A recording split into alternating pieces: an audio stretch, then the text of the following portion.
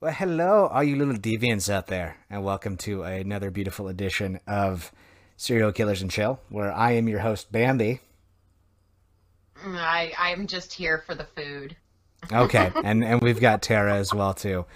Uh, we're doing another video. We're gonna go ahead and just kind of play. We're gonna hopefully upload these at some point in time and see how things work. But we do have a full episode here today, and a very interesting killer by the name of. We're actually doing two killers. Oh, that's right. We're doing two killers, ladies and gentlemen. Yes. A duo couple killer, Fred and Rosemary West of the UK.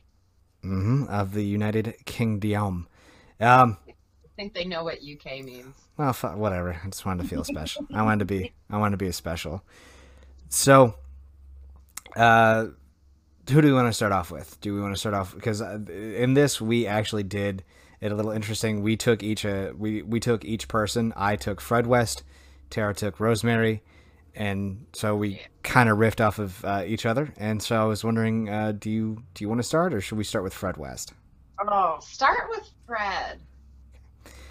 Fred's full name is actually Frederick Walter Stephen West. So he's got two middle names.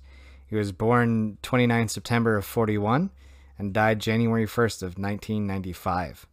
Do you want a today in history fact? Yes.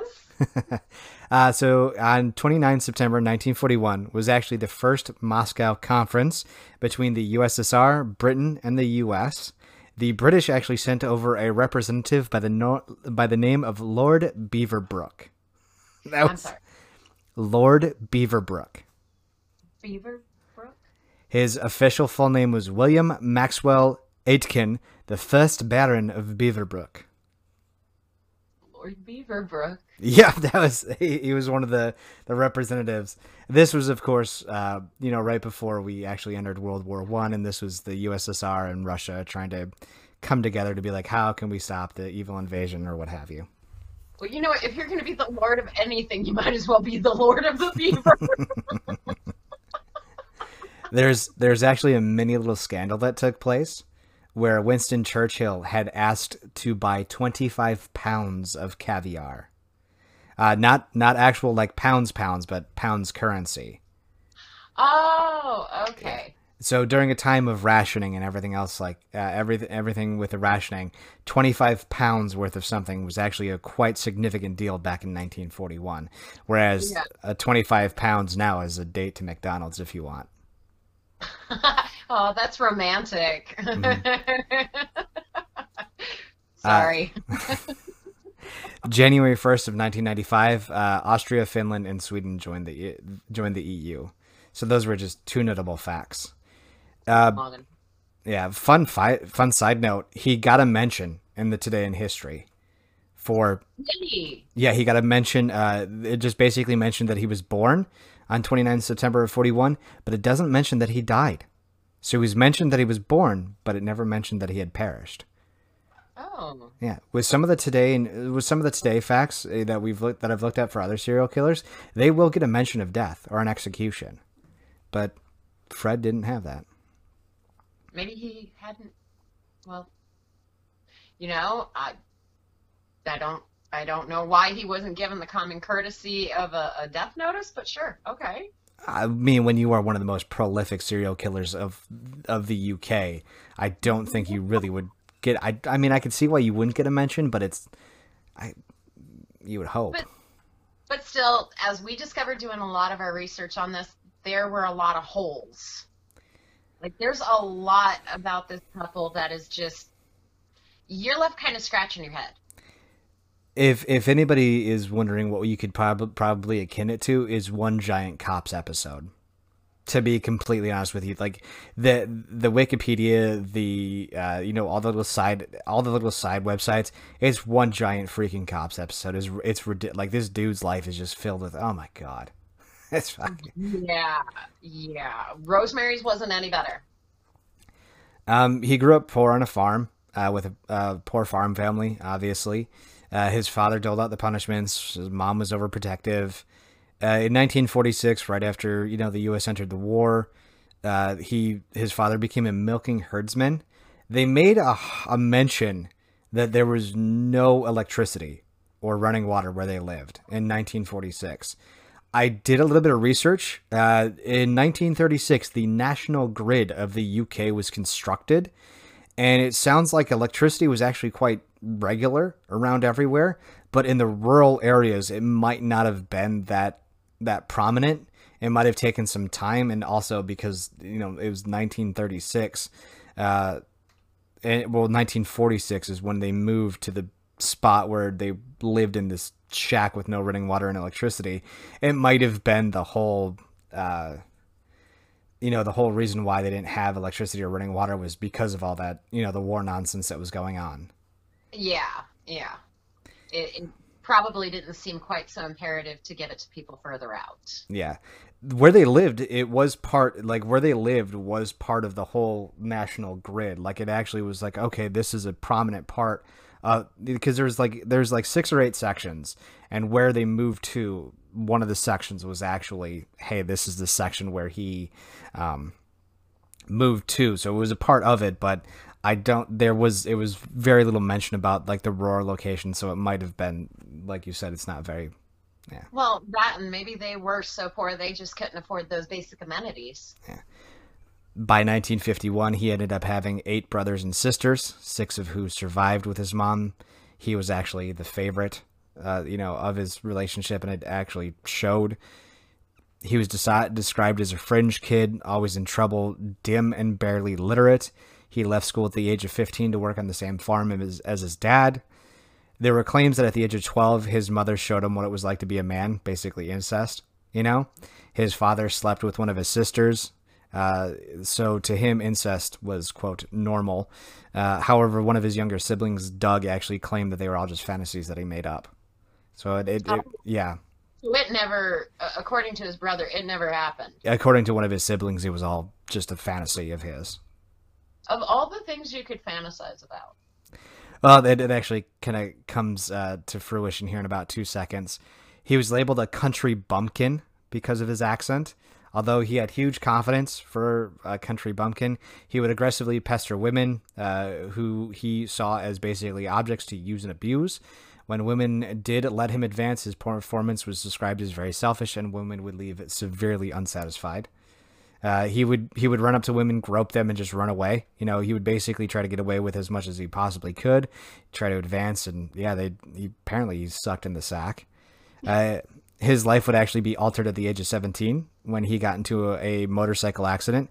He fractured his skull, broke his arm and his leg, and he was unconscious for 7 days. He developed a phobia of hospitals and became prone to rage. Oh. One of the announcers actually put it really, really, really awesomely in a documentary that I watched on him. When you take someone like Fred, who is already showing signs of being unhinged, and then you give him an accident that affects him mentally, it's like opening the floodgates of that event, where you and I might hold back because of the wrongdoing that we're about to do. With his possible brain injury, you remove that guard and let hell basically loose. Okay, so he was already predisposed to it, so there's a possibility that brain injury during the accident may have exacerbated things? Yeah, well, I mean, he was groping women at a younger age, just kind of doing whatever the fuck he wants, and then you take that accident to the head, and then all of a sudden something knocks loose. They were talking about where he got damaged in the brain, so it was like the specific lobe. Yeah, they were talking about. I watched it while playing Skyrim, so fucking sue me. I was paying half attention. I had seen the documentary about 3 or 4 times before. It was just a refresher because I've heard of this guy. When you made mention of him, and then I watched the documentary, I was like, oh yeah, this dumbass. So, yeah, I remember your text coming through. Please tell me you're going to share a picture of this guy, because to me, he looked like that car salesman yes. at a really, really shitty lemon lot. Like the kind where you're like, you look like you would be sticky.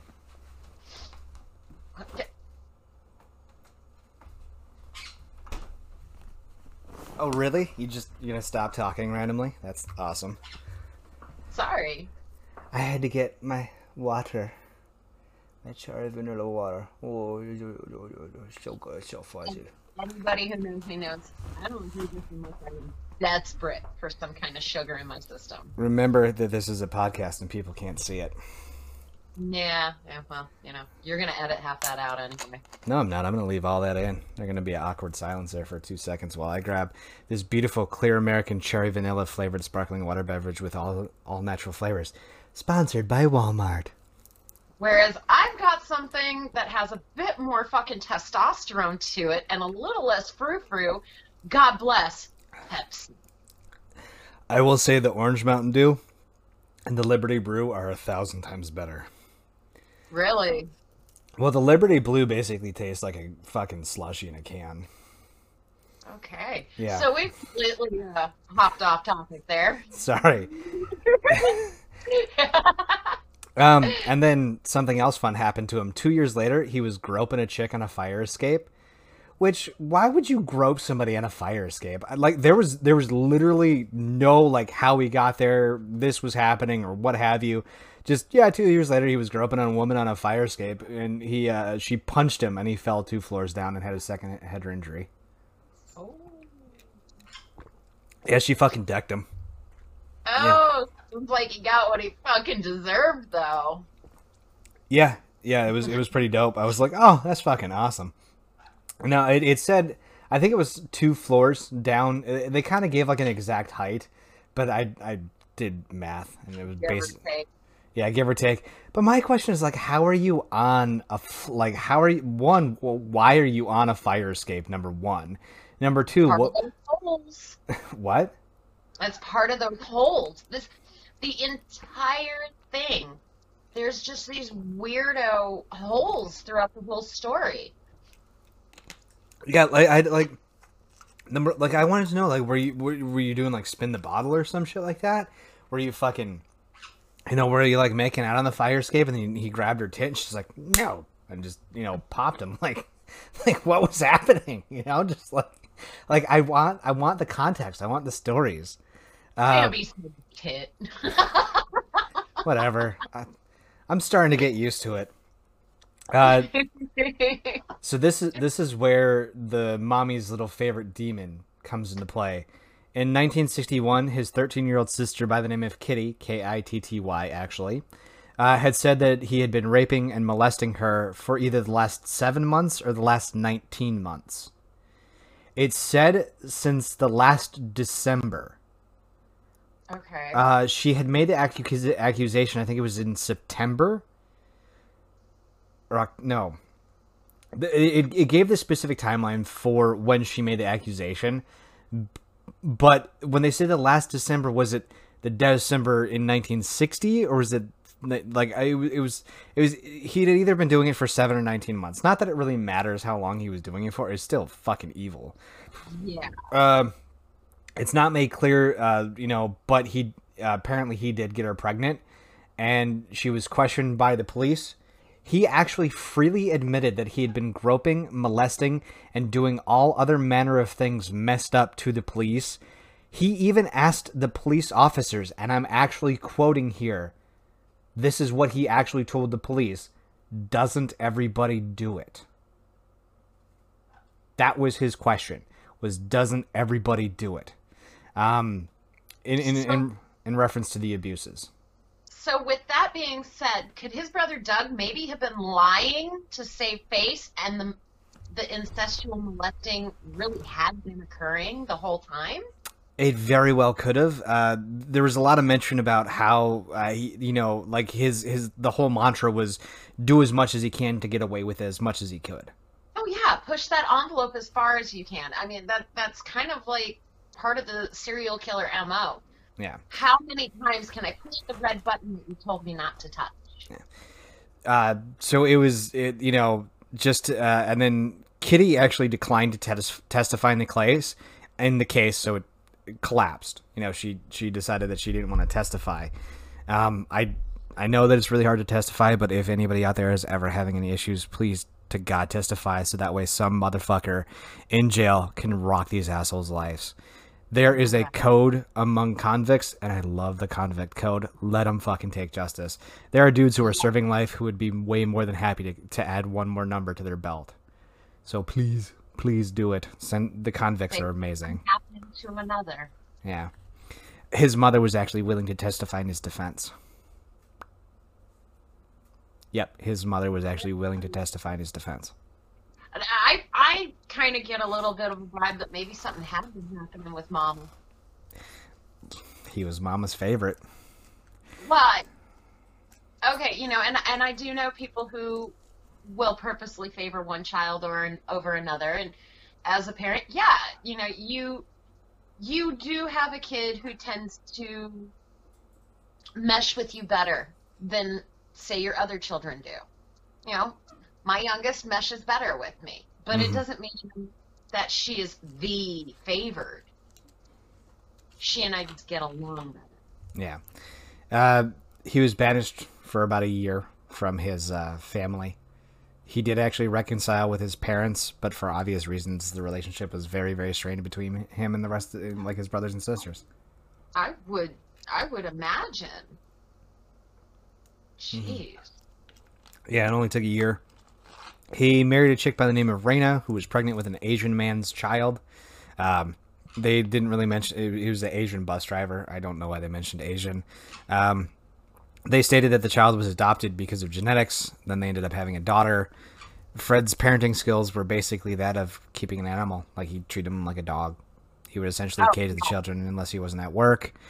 Fred and his wife, Reina, had a whole shit ton of affairs. Fred caught his wife and her lover in an embrace. Instead of assaulting the dude that she was embracing, Fred punched his wife. And, of course, the lover retaliated. Fred pulled a knife, slashing the lover in the stomach. However, it's actually interesting because it states this. Fred got hit in the face a second time, and he, quote, stopped defending himself. Yeah, that was the quote. That was the end of it. So he either got punched a second time in the face and then stopped the fight, or his lover just kept beating the fuck out of him and Fred just took it. You know, knowing what I know about Fred, though, I kind of would hope that the guy just kept going. His lover actually, his wife's lover apparently actually handed him his ass more times than not. When he and Reina would meet, you know, he would see the bruises on Reina, and so he would send it right back to Fred. There was one time that Fred struck one of the children, and you know Reina's lover was there and beat the fuck out of him. Like, this dude handed Fred his ass on, like, there. I could probably talk about it for like the next 10-15 minutes, but just this dude would just beat the fuck out of Fred on many occasions. Oh. Who said chivalry dead? Yeah, thank God he's dead. The rest kind of about his life up until he meets Rosemary is basically like a Cops episode. It's, you know, like, he begins having violent mood swings. He would encourage Reina to prostitute to supplement their meager income. They moved a couple of times. He sold ice cream out of his van, you know, and then he hits a kid. That's not fucking creepy. Yeah, he hits a kid, kills the kid, moves because he was found innocent. He was found innocent because he accidentally hit the kid. Moved into what they call a caravan park, which is, I'm assuming, a trailer park. Yeah, a trailer park. Well, actually, a caravan is more like it's more like a pull along or pop up campers. They're more anything. Okay. You will find your occasional mobile home, but it's a collection of campers. Yeah, so he basically lived there. He fled to some place. Along the way, he met a young girl by the name of Anne McFall. Anne McFall was this girl whose boyfriend had died in an industrial accident, possibly. I don't know. It just says her boyfriend had died from a workplace accident. She decides, all of a sudden, she decides to start living in there. Somewhere along the line, he fucking hires a nanny to help take care of his kids, because apparently he can hire a nanny back in 1966 or so, you know, living as an ice cream salesman. Reina tries to leave with the two kids and the nanny. But then basically Fred created a hardcore and all this crazy shit. It's just one giant episode of Cops. There's fill some of that in for you. And then in Well, that 1969, happens with what? Rosemary too. Yeah, and then in 1969, he meets Rosemary on her 15th birthday. Yeah. So you want Rosemary's history? Yeah, I've been rambling on for the last 15 minutes. I'm pretty sure they want to hear you talk. Rosemary, her maiden name is Letts, Letts. Born November 29th, 1953. Anybody want to do the math? He was what? How many years her fucking senior? He wasn't that many years her senior. I think he was 28. He was 28 when they met. She was 15. I'm sorry, ain't no way no 28-year-old is gonna lay a hand on my 15-year-old baby. Yeah, Fred was 28. 28 when he met Rosemary at 15. She was the fifth of seven children born into a poor family. Kind of see that running theme happening. A little bits here. Product of your environment. How many times do I have to argue that? It's not the most popular of opinions, but I really think products of the environment. That bad environment makes bad people. However, Rosemary's mom suffered from depression and all kinds of shit like that. During her pregnancy with Rosemary, they actually encouraged and performed electroshock therapy, which we today, with our enlarged brains, know that's bad for the fetus. So maybe that had a little bit to do with why she was kind of what was it? They said it was typically anywhere from 70 to 100 volts. Could you imagine that going through your body while you're pregnant? Like what the little bugger's feeling? That's insane. I mean, medicine back in those days was not the most glamorous. Yeah. It was. Oh, And you've this got was back in the 50s. you've got ghosts in your blood. Take cocaine. No, that's more like the 20s. I know. But anyway, Rose was described as being very moody and extremely precocious. At a very young age, she was, like what I told you, the wild child.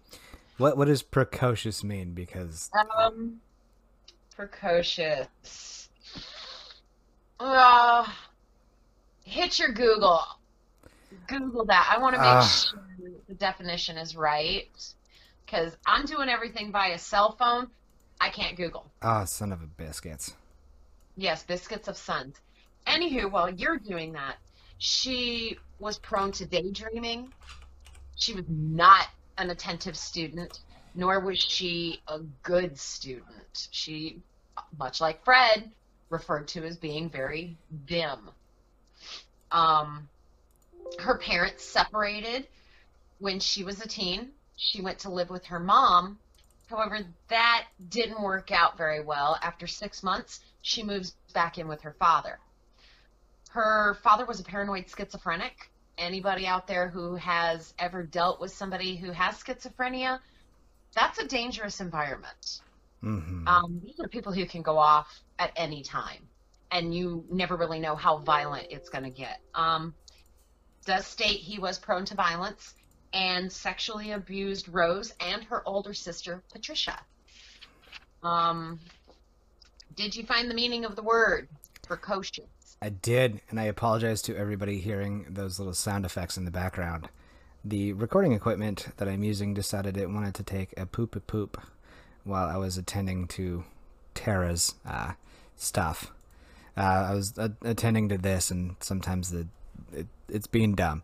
Precocious, of a child having developed a certain abilities or proclivities at an earlier age than unusual. Indicative of early development, flowering, or fruiting earlier than usual. So basically, she became a sexual deviant, is what I'm getting from that. Yeah, precocious, nice way of saying promiscuous. And we're about to get to that. At the onset of puberty, Rose was noticeably fascinated by her body's developments. would strut nude or semi-nude in front of her younger brother, Graham. He's 4 years younger than her. Would just la-di-da, strut through the house. This is what I have. I understand if you've got it, flaunt it, girls, but in front of your little brother. Well, I mean, Fred apparently was a product of incestuous natures. Look at Rose, her fucking match made in heaven. When she was 13 and Graham was 9, she would sneak into his room at night and molest Graham and his much younger brother, Gordon. So now she is sexually molesting her little brothers. Who's more deviant? It's like a deviant competition between these two. That's not funny. That's not. I apologize. Yeah. It's been noted that she sexually assaulted Graham, full on sexually assaulted him when he was 12. She was like 15, 16. So roughly around the time that she met Fred. Now let's throw into it, Daddy's also molesting her as well, and it brings me back to what you had said Fred had told the police. Doesn't everybody do it? So her dad was molesting her too, and she was... Her and her older sister, Patricia. Oh, God, fuck. All right. So the two of them are under the assumption of this is just how things are, right? This is what every family does. And I do believe at one point we had done something on a killer where he had stated that this is a dad's job. No, I think that might have been somebody else that you were researching. Somebody else I was looking at? Probably somebody else that you were researching, but that actually kind of makes sense because her dad was very upset by the fact that she had found a boyfriend. And I mean, that would make sense too. It's almost akin to a jealous boyfriend. Yeah. Her parents weren't the only one who didn't like him at first, though. Rose was the word that she used, initially repulsed by his unkempt appearance. Yep. Thought he was a tramp. But she liked his over-the-top attention that he gave her. Like, he fawned on her big time, and she ate that the fuck up. So even though she's not physically attracted to him one iota, the attention he's giving her, it completely, breaks the fact of, you're kind of a double bagger there, bud. Sounds like an incident that I recall someone telling me. Yeah, I do believe we had, that is best served for another time, all right? No one out there is guilt-free. I know y'all got one ugly mother under your belt. Don't be ashamed. It's okay. We've all taken one for the team because the attention was nice. Or we were just exceptionally bored. She actually declined him twice to go on a date, and he found out that she was overtly promiscuous. And that kind of, even though she had never had a boyfriend because of what she was doing, I didn't know that she was doing it with, there was no mention about that, but Fred found out that she was quite promiscuous, and I think that might have been one of those, oh, hell yes, for him, yeah. Well, he was described as insatiable. However, through the research I did, she was the insatiable one. Mm-hmm. There was a lot of talk about how Rosemary was well above where he was. Oh yeah, like massive sex drive. She stood in as kind of a nanny and watched his 2 kids. Even went so far as to quit her job that she had. I believed it was a bakery. She full on quit her job at the bakery with the understanding that Fred would provide her money to give to her parents, so they thought she was getting income. You want to know one of the ways that Fred courted her? This podcast, you can't see her excited reaction of tell me. Fred played the Fred Give it played to Fred played the hand he was dealt. He had 2 kids, and his wife had left him, leaving out many of the important details that would garner sympathy for Rosemary. So he basically played upon her sympathies. Oh, my wife left me for her lover. She left the 2 kids here. Blah blah blah blah blah. He played hard fucking core victim. me. Wow. Yeah. And I even had made a note here. It was like, Rosemary was 15 at the time, so she's kind of young and dumb, very naive. Fred is 28. He's pretty smart about it.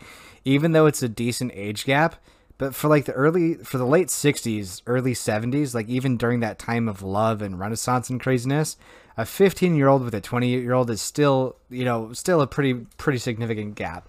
I mean, in today's day and age, it's horrific. Absolutely horrific. Most teenage girls are guilty of it. Oh, yeah. Like most teenagers, we all dated that one guy who was way too old for us, and we knew it.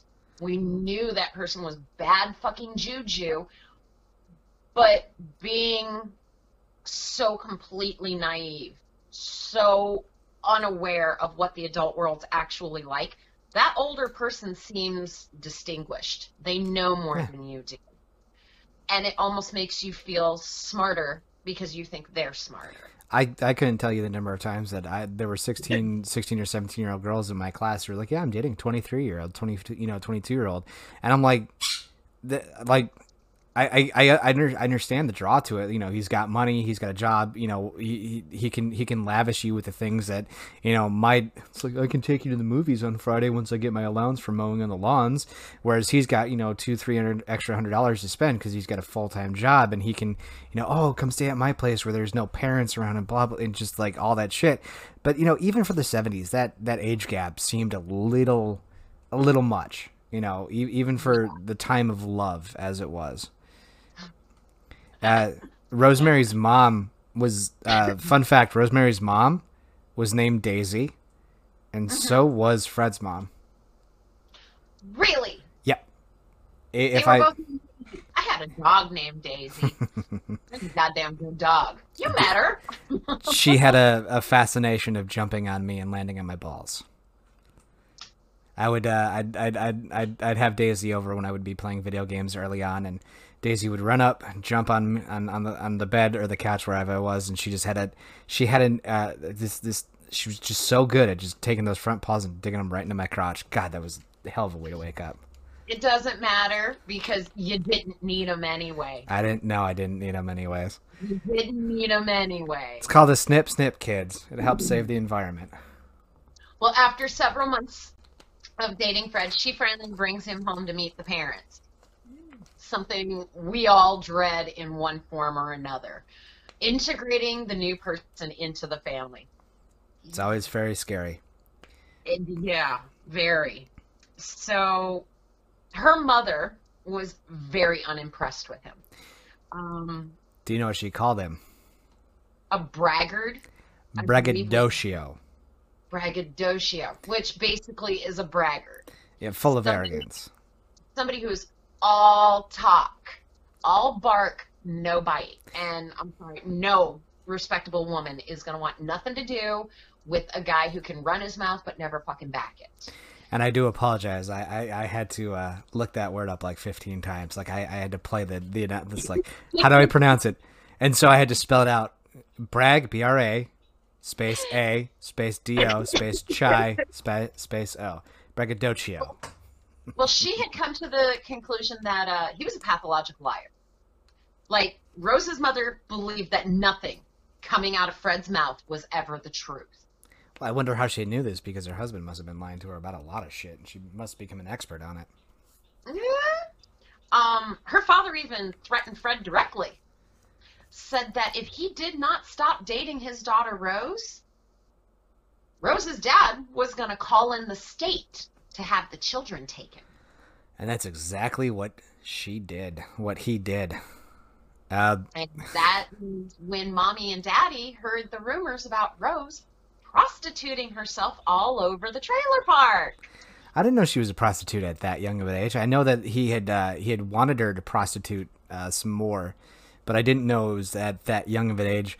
Then again, I have it in my notes here. Although after some more cops drama style things, da da da da. That's basically my notes.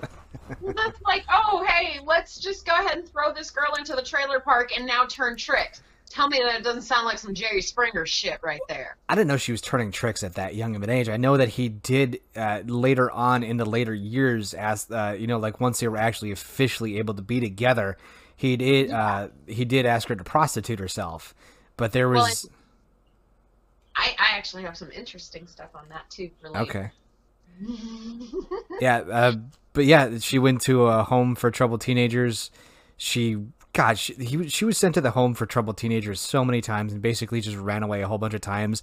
And then her parents just kind of basically gave up, didn't they? Pretty much. She was released from the girls' home at 16.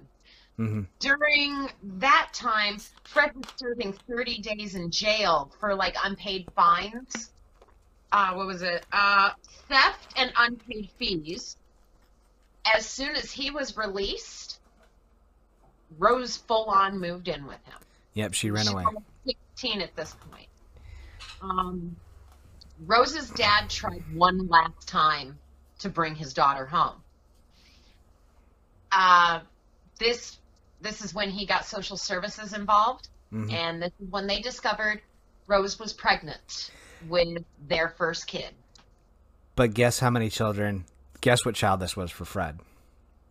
Like third or fourth, right? Fifth. Fifth. This would have been his fifth child. Yeah, if I remember correctly, this is because he had one with Rena. And then he had like two. He had a couple other with because him and Rena basically constantly cheated on each other, just constantly cheated on each other. And so if I did my math correctly, this is actually Fred's fifth child. Wow. Yeah. So they discovered she's pregnant. Mm-hmm. They send her back to the home. She is given an early release under the grounds that she would terminate the pregnancy and go home to mom and dad, not to Fred, to mom and dad. And she had to terminate the pregnancy. She returned to Fred, not terminate the pregnancy, and was never welcome back home again. I wonder why. Well, do we know what happened here? There's a fun little fact about Fred's incarceration that's going to come up later. Yeah. Do it. So their first daughter was Charmaine West. That was the name of the daughter. Well, that's not Rose's daughter. No, that's not Rose's daughter. Okay, yeah, Charmaine was his with Rena. Yeah, Charmaine was his kid with Rena. Charmaine West was murdered. However, after some real forensic sciencey shit, this was during Fred's incarceration, so it was impossible that he did it. And so so what that means is that Charmaine was murdered by Rosemary. And they actually have their one of their other children, one of their sons, to attest to this. Mm-hmm. Rose kicked the girl in the head so many times that she eventually stopped moving. One of the things that Charmaine used to always do that would piss Rosemary off the most is that Charmaine she was so stubborn to the abuse that Rosemary would lay upon her that she's just like, my mom would never talk to me like this. My mom would never yell at me. My mom is going to come save me.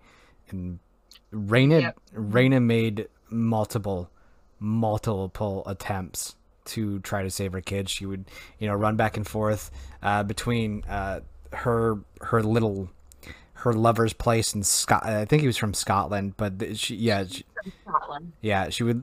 Her lover would do that, but she would always try to come check in on Fred and the kiddos, and every time. Anna Marie, the Asian daughter that is not Fred's, but Fred did raise her as his. Mm-hmm. She was the exact opposite of her sister.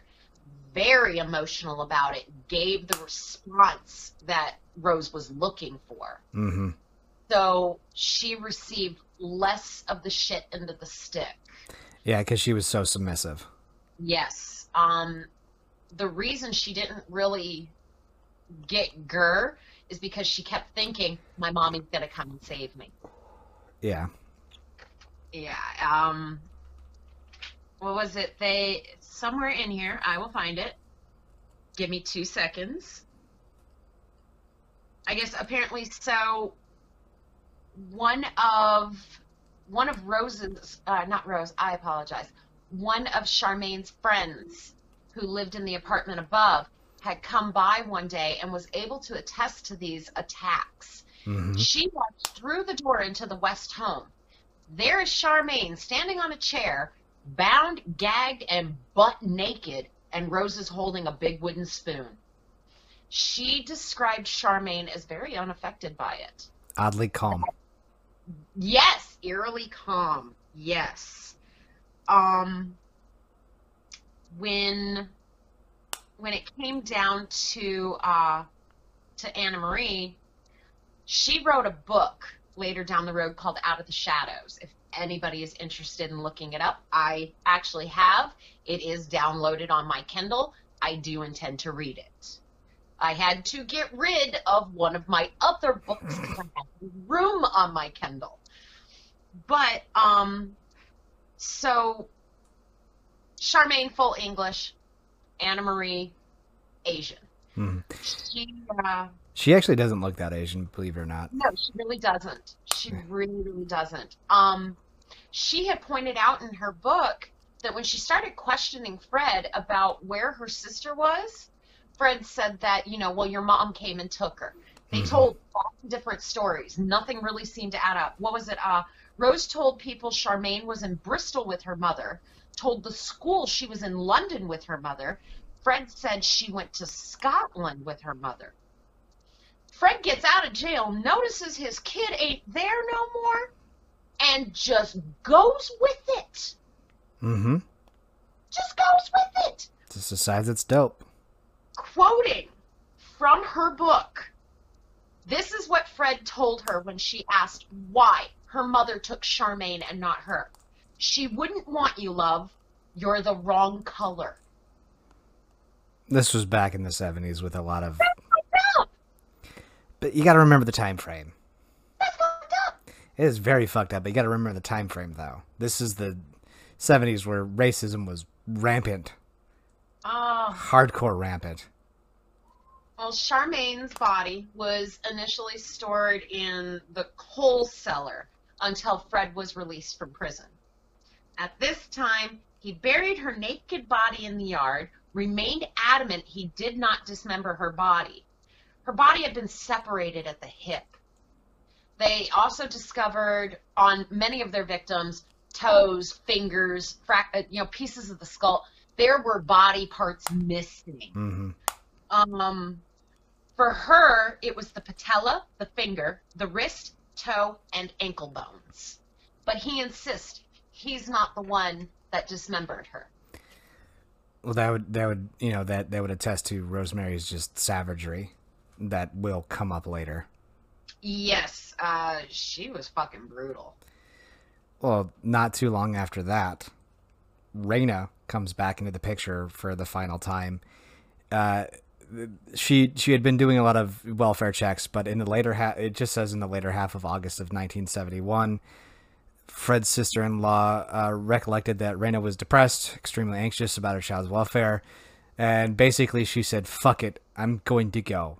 I'm going to go get my kids. Not I'm going to go visit them." Not what? It was Fred's sister that she got the address from, right? It under Fred's page, it doesn't talk to it. It doesn't. It just says that his sister-in-law Christine recollected that Raina visited Fred's family to ask about her children's whereabouts and their welfare. That was when they noted that she seemed very anxious, very depressed, really upset. She was given an address. Raina went to confront Fred and take custody of the children. But she was strangled to death, and They say that it was in the back of Fred's. So Fred was drunk off his ass, and basically strangled her in the back of his car. Yep, her body was discovered with a small length of metal tubing, possibly had been restrained, and she had been sexually assaulted. Mm-hmm. That's what they're thinking. Body extensively dismembered, placed in plastic bags, and buried. Yepers. That's atrocious.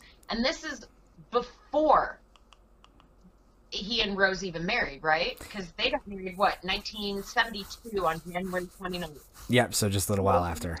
January 29th. What? That's one of my kids' birthday. Oh, phenomenals. Well, or no. This is where the screw-up comes. I got one in July on a 29, and I got one in January on a 28. Ah. Day before her birthday. Way to go. I apologize. My bad. Way to go, Mom. Fucking it up. Hey. January, July. Dude, come on. I'd fuck anybody up. But yeah, when they registered at the office to get married, he neglected to mention that he'd ever been married before. Put himself down as a bachelor. Yepers. Yeah, they had no friends there. They had no family there. Let's see. Oh, and then several months later, baby. Mm-hmm. They moved into the infamous 25 Cromwell Street for £7,000. Yes. Apparently, it was pretty decrepit. Yeah. It was really decrepit. What was it? That's what it was. So they had turned upper floors into basically a boarding house, so that they could make additional income off of it. The income was supposed to have gone to repairs on the house. Fred privatized the lower floor for just him and his family, and only he and his family had access to the garden or backyard. Yeah. He'd set it up in such a manner so that way anybody that was coming downstairs basically had to willfully enter into his premise. It was set up so that way, the tenants of the upstairs had no reason to go downstairs. If they entered his apartment, it was for obvious reasons. But this is where, because they had their second daughter on June 1st, Rose gave birth to the second daughter. The date of May-June, Majune. But that's where it talks about the prostitution. Shortly after giving birth to her second child, Rose began to work as a prostitute, operating from upstairs room. Yeah. This is where the prostitution came in. Yeah, she had a specific room. It was called Rose's room. She had the only key to it. A red light had been set up outside the door to indicate whether she was entertaining or not. Had a bar in there and all kinds. I mean, it was swanked out, and Fred pimped her out in there. Fuck it. That's a special kind of man right there. It's even better. The room was built with specific little toys. A lot of the time, Fred would be present watching this happen. If Fred wasn't present watching it, it had peepholes. He even put a baby monitor in there so he could listen. He actually got off on hearing his wife get off with other people. And it wasn't just other men. No, it was anybody. And Rose bragged at one point, nobody could satisfy her. Mm-hmm.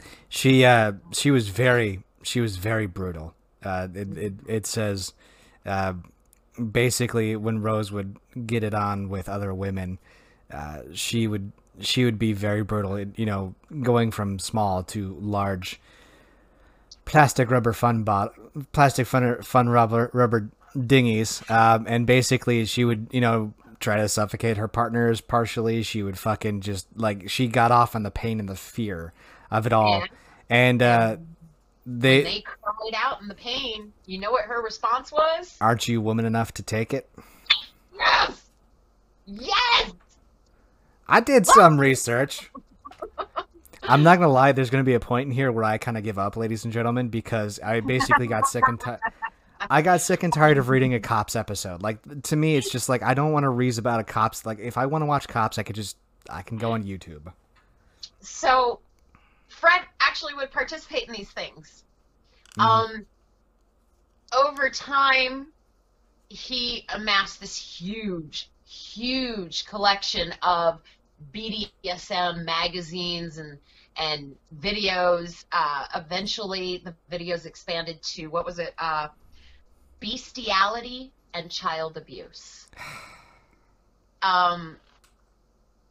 Rose, at this point, I will openly admit before I say this, when I first started going through this and I talked to you about it, I was under the impression that he had pushed her into a lot of this, that he was the controlling factor. This is where I flipped sides. Rose controlled everything. She controlled the home's finances.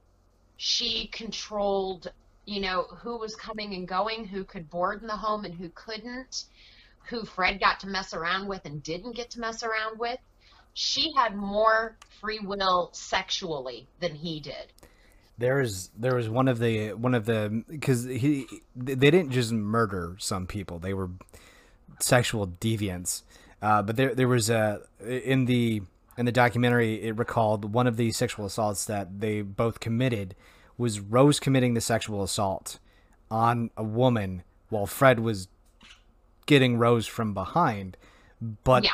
it was all Rose giving the commands. It was Rose.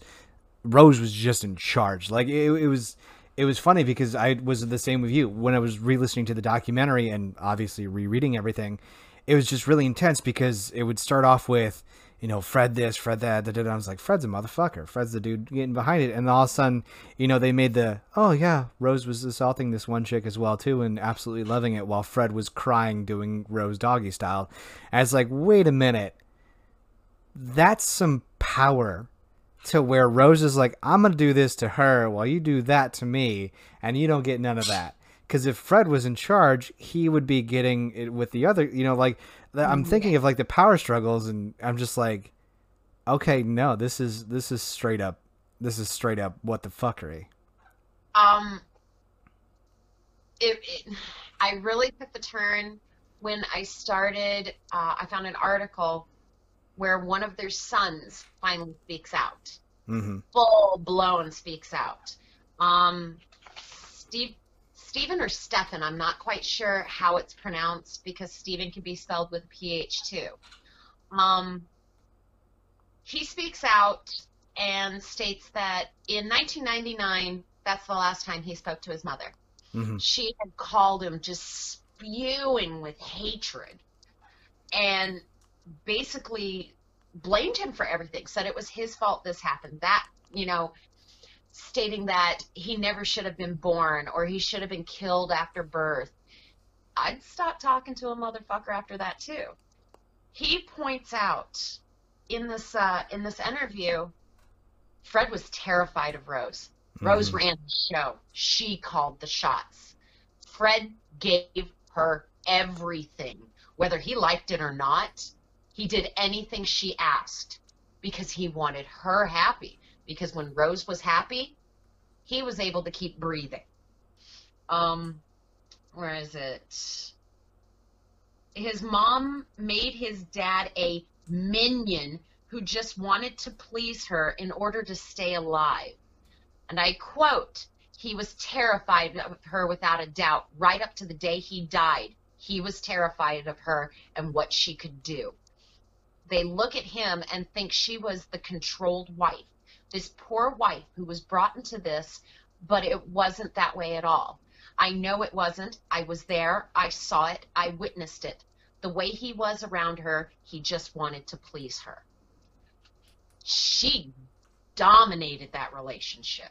I mean, I'm all for a little, domination, but damn, that woman had him whipped. Yeah, she had him firmly firmly in her grasp. Sorry, her grasp. She definitely was the one in charge. So I am apologizing profusely for falling right into that stereotypical thinking of, oh, that poor girl. Hmm. I am so sorry. At no point had it even occurred to me when I first started looking into this that Rose was the one that you know was the smoking gun. Yeah, she was the one that definitely fucking she. Oh my god, that Rose was a lot of the mastermind behind everything. And this is the part where Tara has a little extra information than I don't, because during a lot of this time there's a lot of cop drama. It's basically like one giant episode of Cops where there's just a whole bunch of weird shit going on.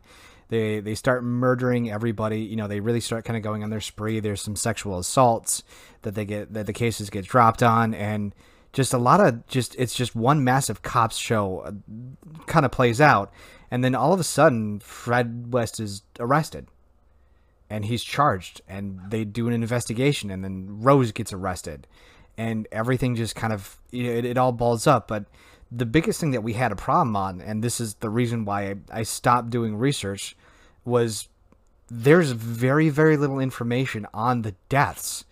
I mean, it's a lot like BTK. Thank you again, Alan, for throwing out BTK for us to do. But they would basically prowl the streets for their victims and then kill them. And I mean, it kind of starts back in 1967 where they killed Anne McFall, the girl from earlier. There wasn't really much about there until they finish and they end their murders in 1987, but they're not caught until like 1992 or 1993 is when they both get arrested. Yeah. But a lot of the footnotes, I mean, like, just for instance, and this is just the information that they have. In April 12th of 1975, Juanita Mott, who was 18, had been a former lodger at 25 Cromwell Street, but was living with her family in Newton when she disappeared. Mott is believed to have been abducted by the West as she was hitchhiking along B4215, which I'm assuming is a highway in Britain. In the subsequent confessions to police, Fred would refer to Mott as the girl from Newent. And that's it. That is all the information that we have on Juanita Mott. Oh, I got a whole lot you ain't got then. Yeah, I couldn't find shit. But what was the whole reason why there was not very much on the murders? So, okay, a lot of it they weren't really able to charge. So the death of Anne McFall, who was 18, and then the death of Mary. Oh my gosh, I'm gonna butcher this last name. Basthom. Bathalom. Basthom. It sounds Jewish, so it'd probably be Bathalom. Who was 15. They were unable to charge because they couldn't prove them. So basically, they were found guilty of just 10 instead of 12. However, Fred, upon confession, when talking with the police, he said the numbers were 20 and up. Mm-hmm.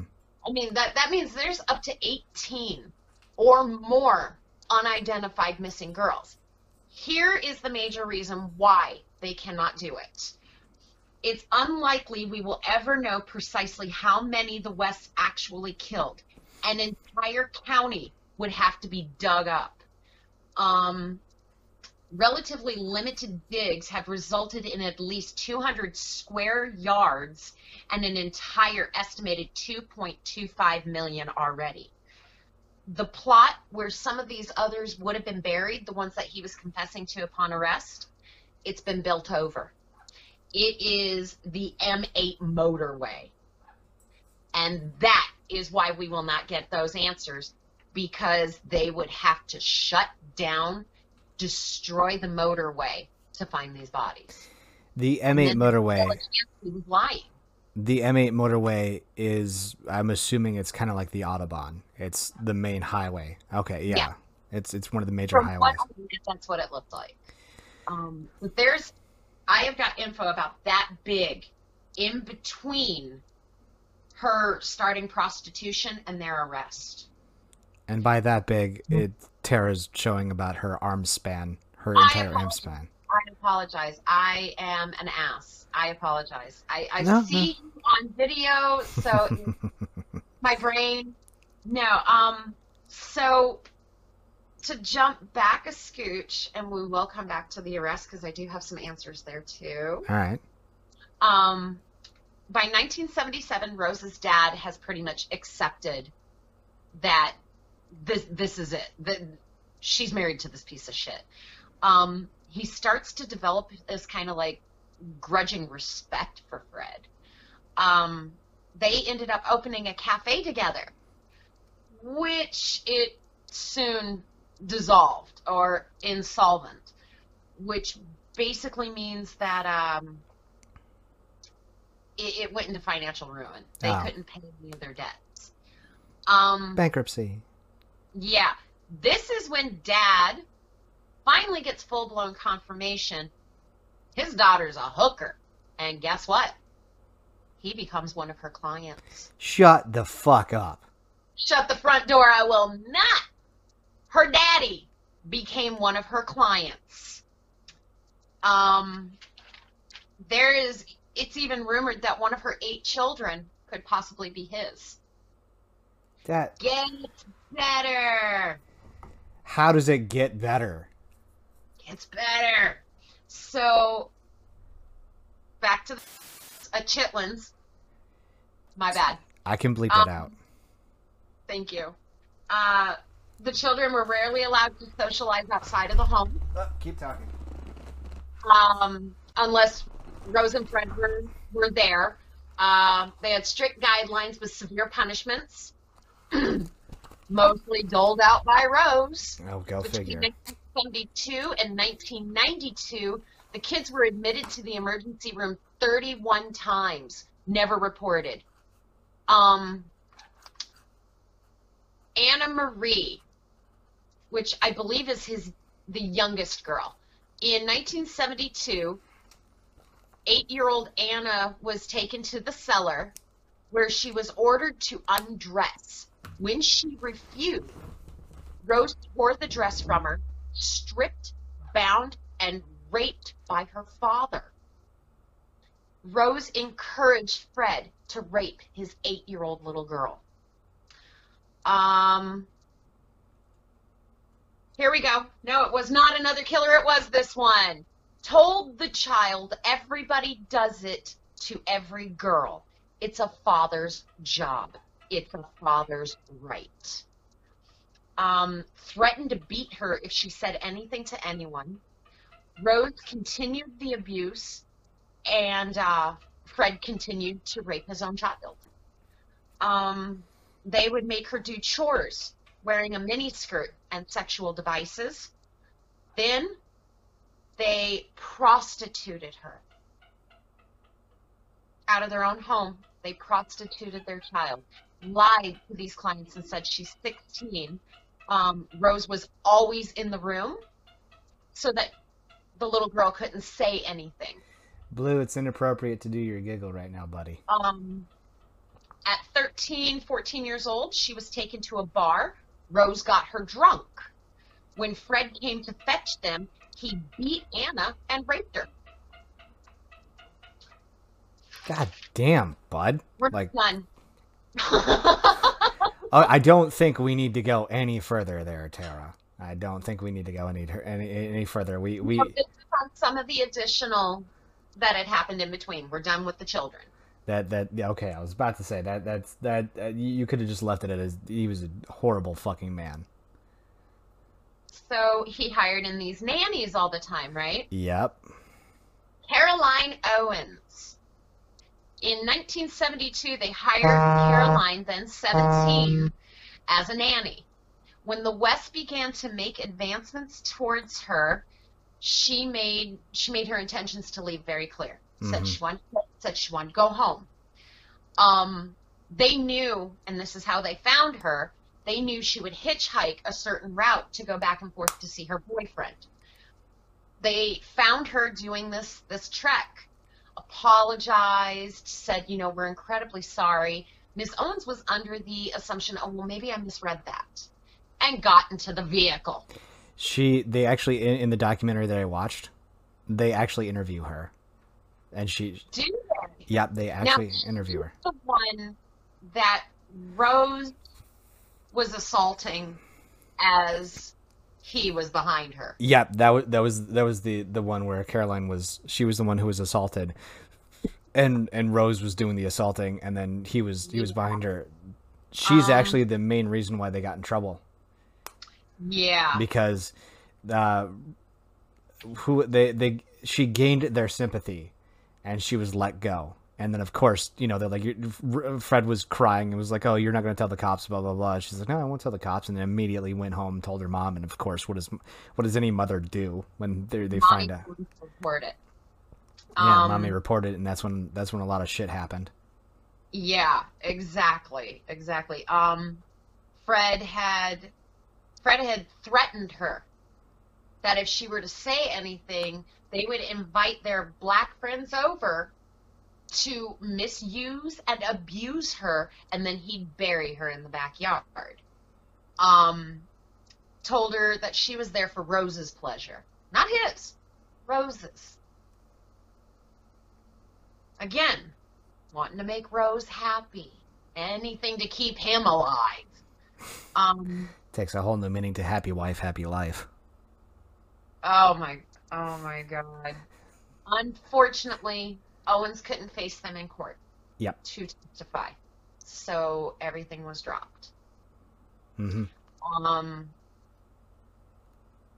when Owens heard that everything had been dropped, from what I read, she attempted suicide. Yeah, there was a bit of a dark time for her, but she lived to. She's a ripe old age right now. She's still alive and kicking, as far as I'm aware of. She looks like an old lady in the documentary, but yeah, she Um, definitely.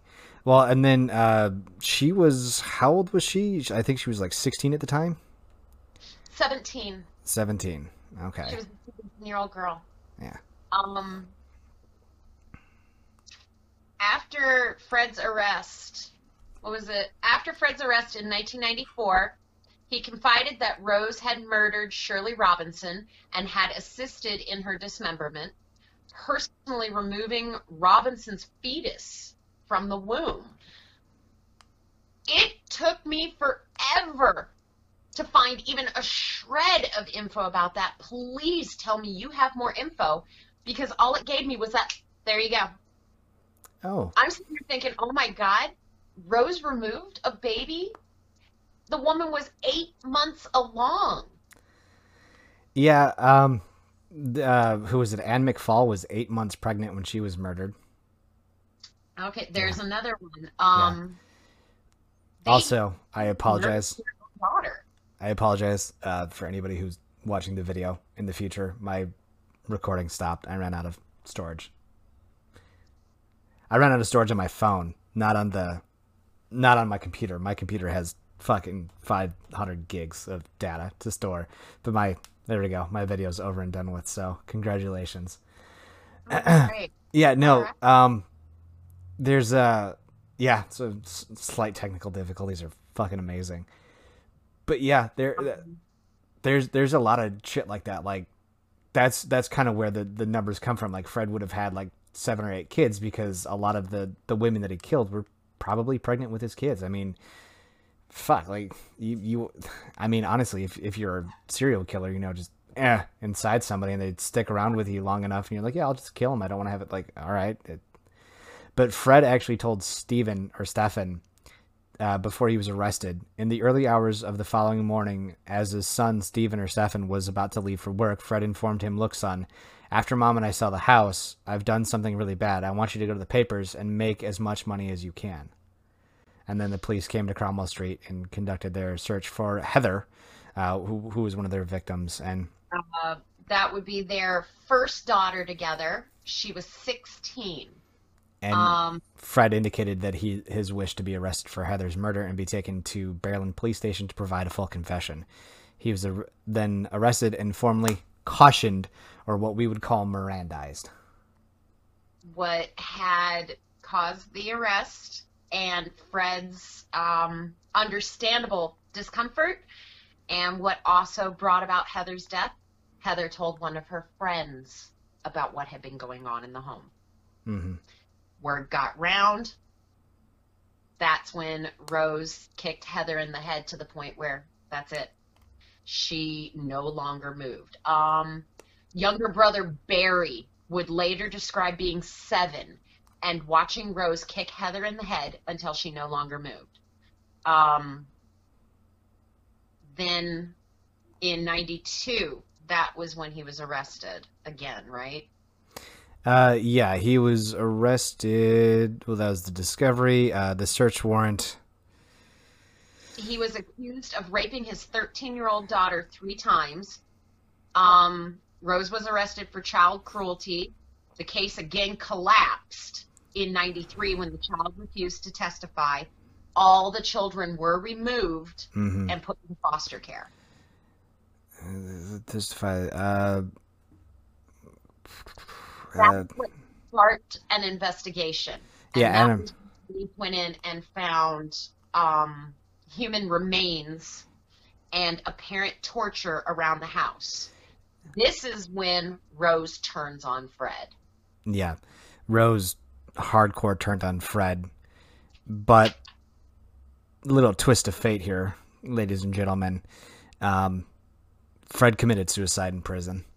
On January 1st of 1995, Fred decided that he was no longer going to take it and just decided to say fuck it. His suicide note is actually here, if you want me to read it to everybody. Yep. To Rose, West, Steve, and May. Notice how it's only addressed to 3 of the few individuals. Well, Rose, it's your birthday on 29 November 1994, and you will be 41 and still beautiful and still lovely, and I love you. We will always be in love. The most wonderful thing in my life was when I met you, when I met you. Our love is special to us. So, love, keep your promises to me.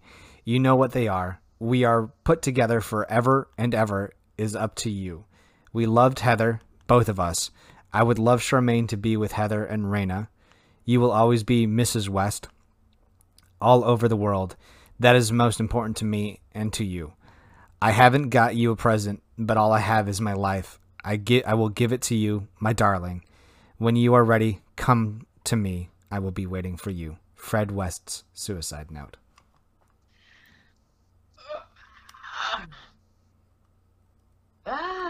Probably made a little blood pact to, I kill myself, you kill yourself. Yeah. Oh my God. And it's funny that he referred to her as being lovely, because when you look at Rose, she's very plain Jane, very plain in appearances. There's nothing extraordinary about her looks at all. She's not even what I would have called a classic beauty. But then again, you got to remember the standards were in the 60s and 70s. Yeah, but she was very frumpy, had put on weight at a very early age, especially from having kids. You think with all that rigorous exercise. Sexercise isn't good for everybody. Yeah, bad joke, sorry. When I looked at photos of her in the courtroom, she looked like your typical everyday grandma. I mean, she really did. She looked like somebody who would smell like chocolate chip cookies, for fuck's sake. That's a great image. Oh, she did. She looked like your everyday normal grandma. She had nothing extraordinary about her. So it's really odd to think that he thought so highly of her. Even after everything disgusting that she did, he still thought that highly of her. Well, I mean, you take into consideration that Fred West had been the kind of individual that started off with, oh, incest is normal. This is normal. This is, everybody does this. Everybody does X. Everybody does Y. Everybody does Z. And then you come to find out, no, that's not how life is at all. And then you find somebody like, Rosemary, who is hardcore, like, hey, I think you're beautiful. I think you're this, yeah, I'll go on a date with you. I like what you lavish upon me, blah, blah, blah, blah, blah, blah, blah, blah, blah. Fucking fast forward. Like, it's an immaculate find. Like, I remember, thinking to myself when I was on that 2-year drought, I was like, the fuck, like how, like, seriously, like nobody out there on Tinder, nobody out there has any of the passions I have. And then, you meet somebody and you're like, holy shit, this person likes disc golf. This person actually cares about my parrots. This person cares about this, that, and the third. Like, yeah, it kind of sparks a little something in you that you're like, fuck yeah, like this is dope. And then you kind of find out maybe like some dark shit about them. They're like, yeah, so I like to kick puppies in the face. And you're like, I can maybe put up with that. And it's the look on Tara's face is adorable, but Oh my God.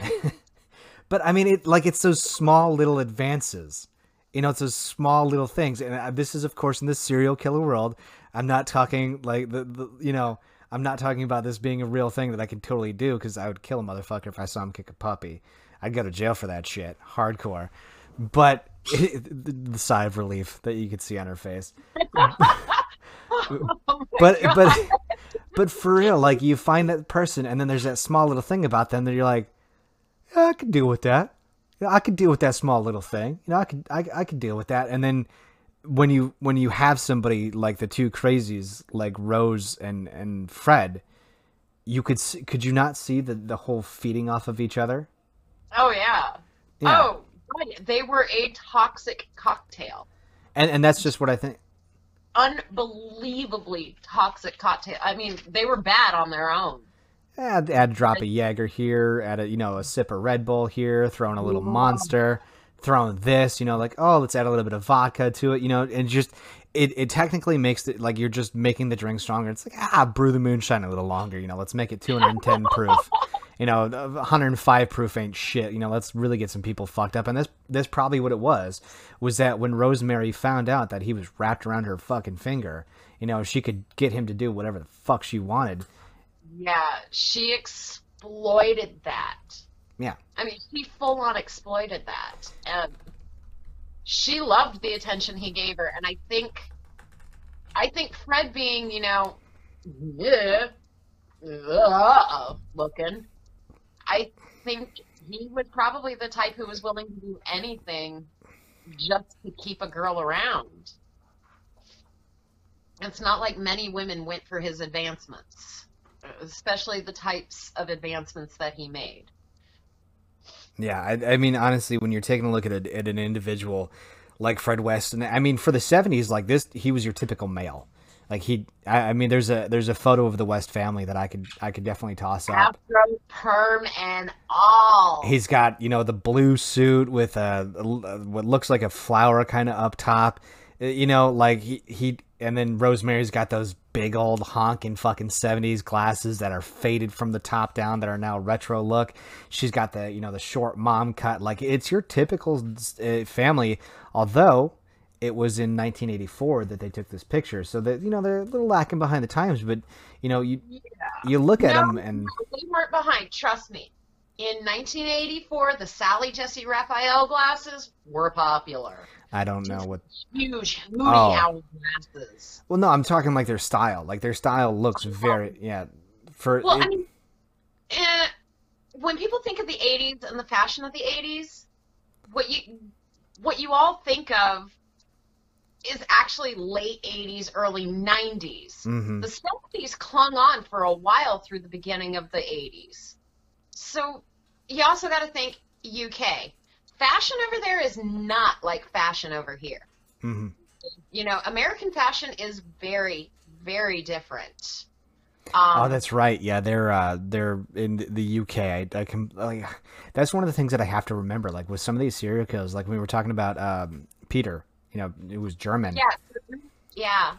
I forgot that he was German for the longest while, and then Kirsten. I was like, oh yeah, that's right, he's German. I'm talking about these guys, and I remember listening halfway through the document. They were UK's most, what, blah blah blah blah blah blah, because I can't fucking, words are Yeah, hard right now. But it's like, oh, that's right, he was a fucking, he was from the UK. So yeah, yeah. I mean, their fashion, I- they strike me as the sort who either they have their finger on the pulse or they have no idea how to find the pulse. the That is, That's European fashion. In my opinion, that's European fashion. I, You I are or you aren't. There is no in between. I've watched some UK documentaries about it. Just that's why I'm super simple. Just a pair of khakis and a fucking white or black t-shirt. It's just super easy. Yeah, no. Baby's gotten a look at my closet. Ain't nothing easy in my closet.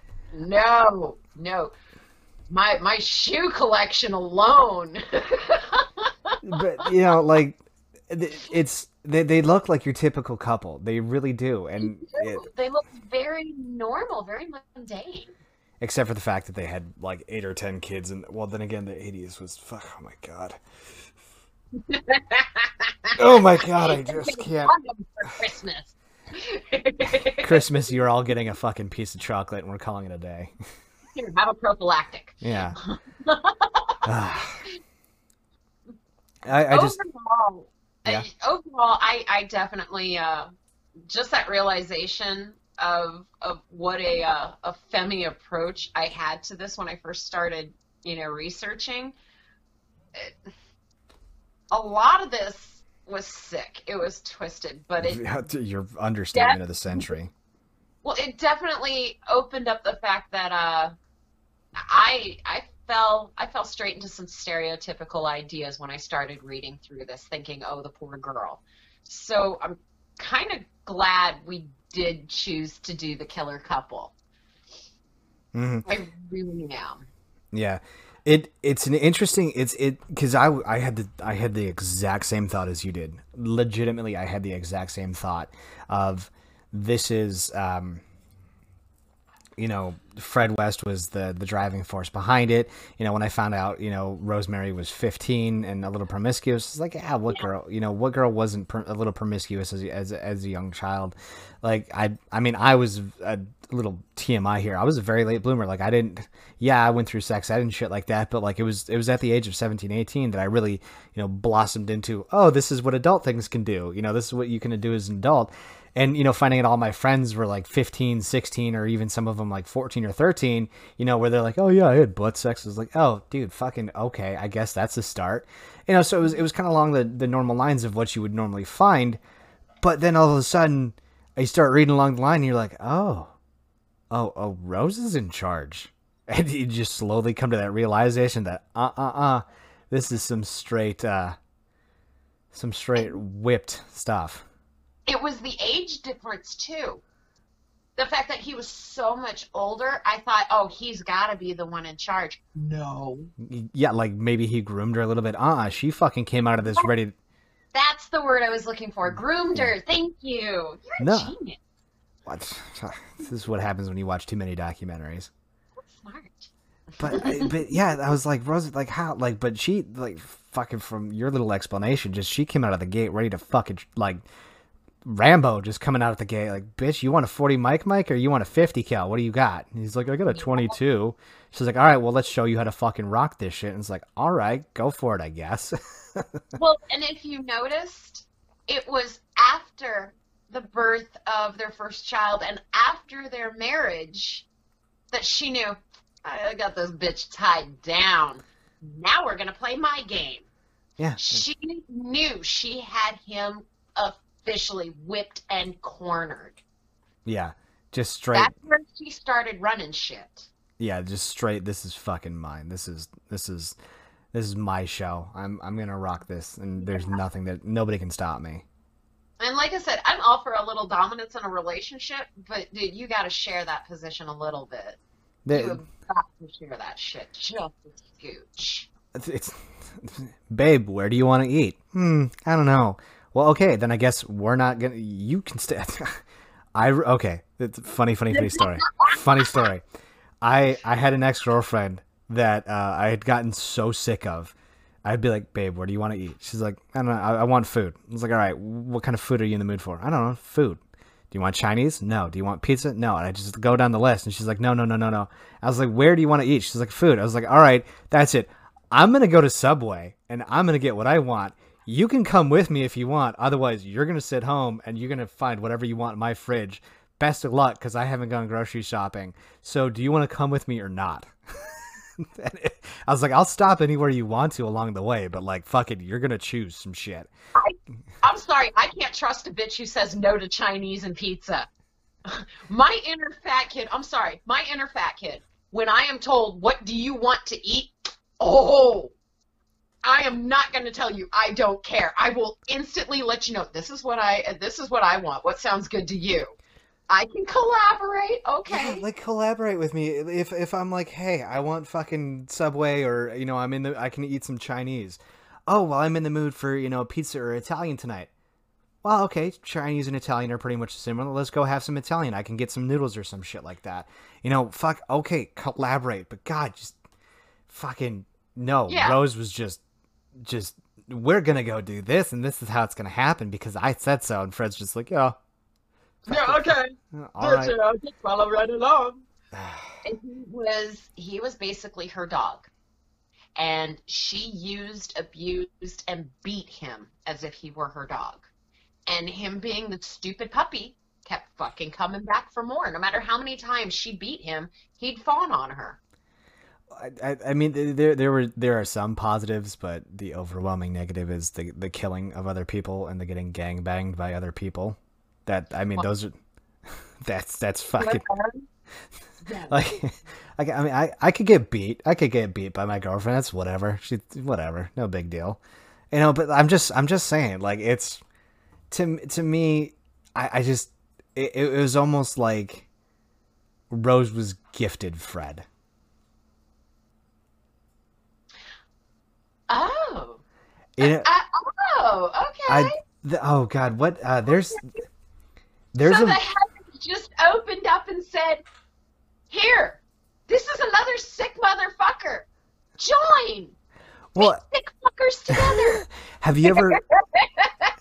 I think the movie was called The Agency. Have you ever seen the movie The Agency? No. So basically, the agency, it's like the FBI, but God's FBI is what it is. And they have these little books that show these little pipelines, and this guy is not supposed to meet this girl because he's going to fall madly in love with her.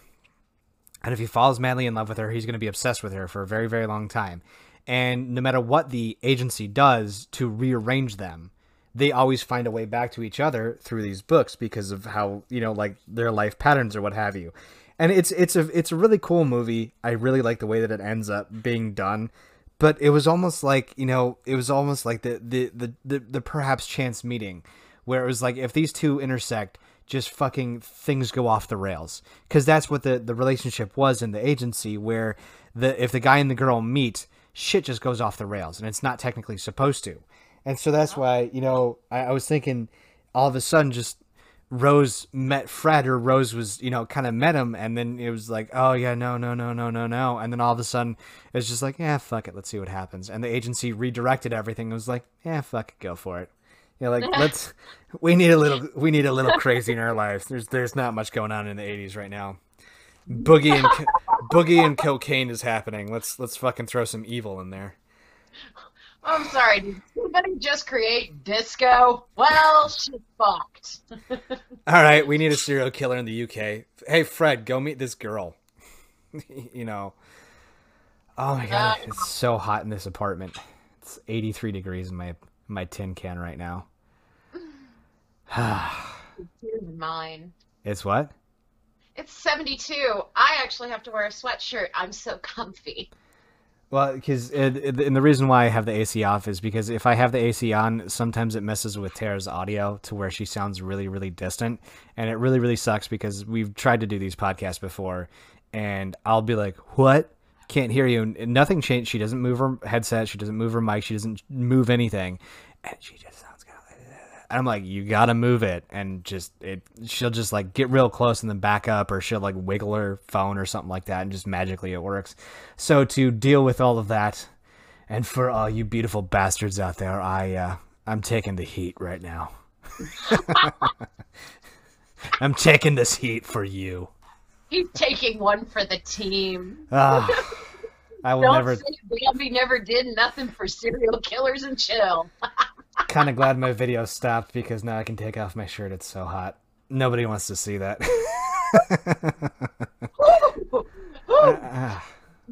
Calm thyself. Calm thyself. All right. And on that note, We I gonna think we end. should bring this to a close. Well, I just want to say again, we're not sponsored by Walmart at all. That was just a play. For those of you out there thinking we actually are, no, nobody's picked us up. But we're looking. Gift cards to Noodles and Company.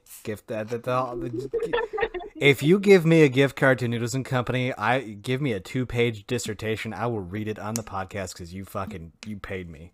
Yeah. Thank you so much, you glorious bastards, for sitting and listening through our fucking rants. Love you. Our longest podcast yet, by the way. Yes. You've made it through. Congratulations. If you comment on the podcast is up, gold star, because you listened all the way through to it, I will send you a gift. Awesome. Love it. Incentive to listen to the whole damn thing. All right, I love you, beautiful bastards. Have an awesome rest of your day.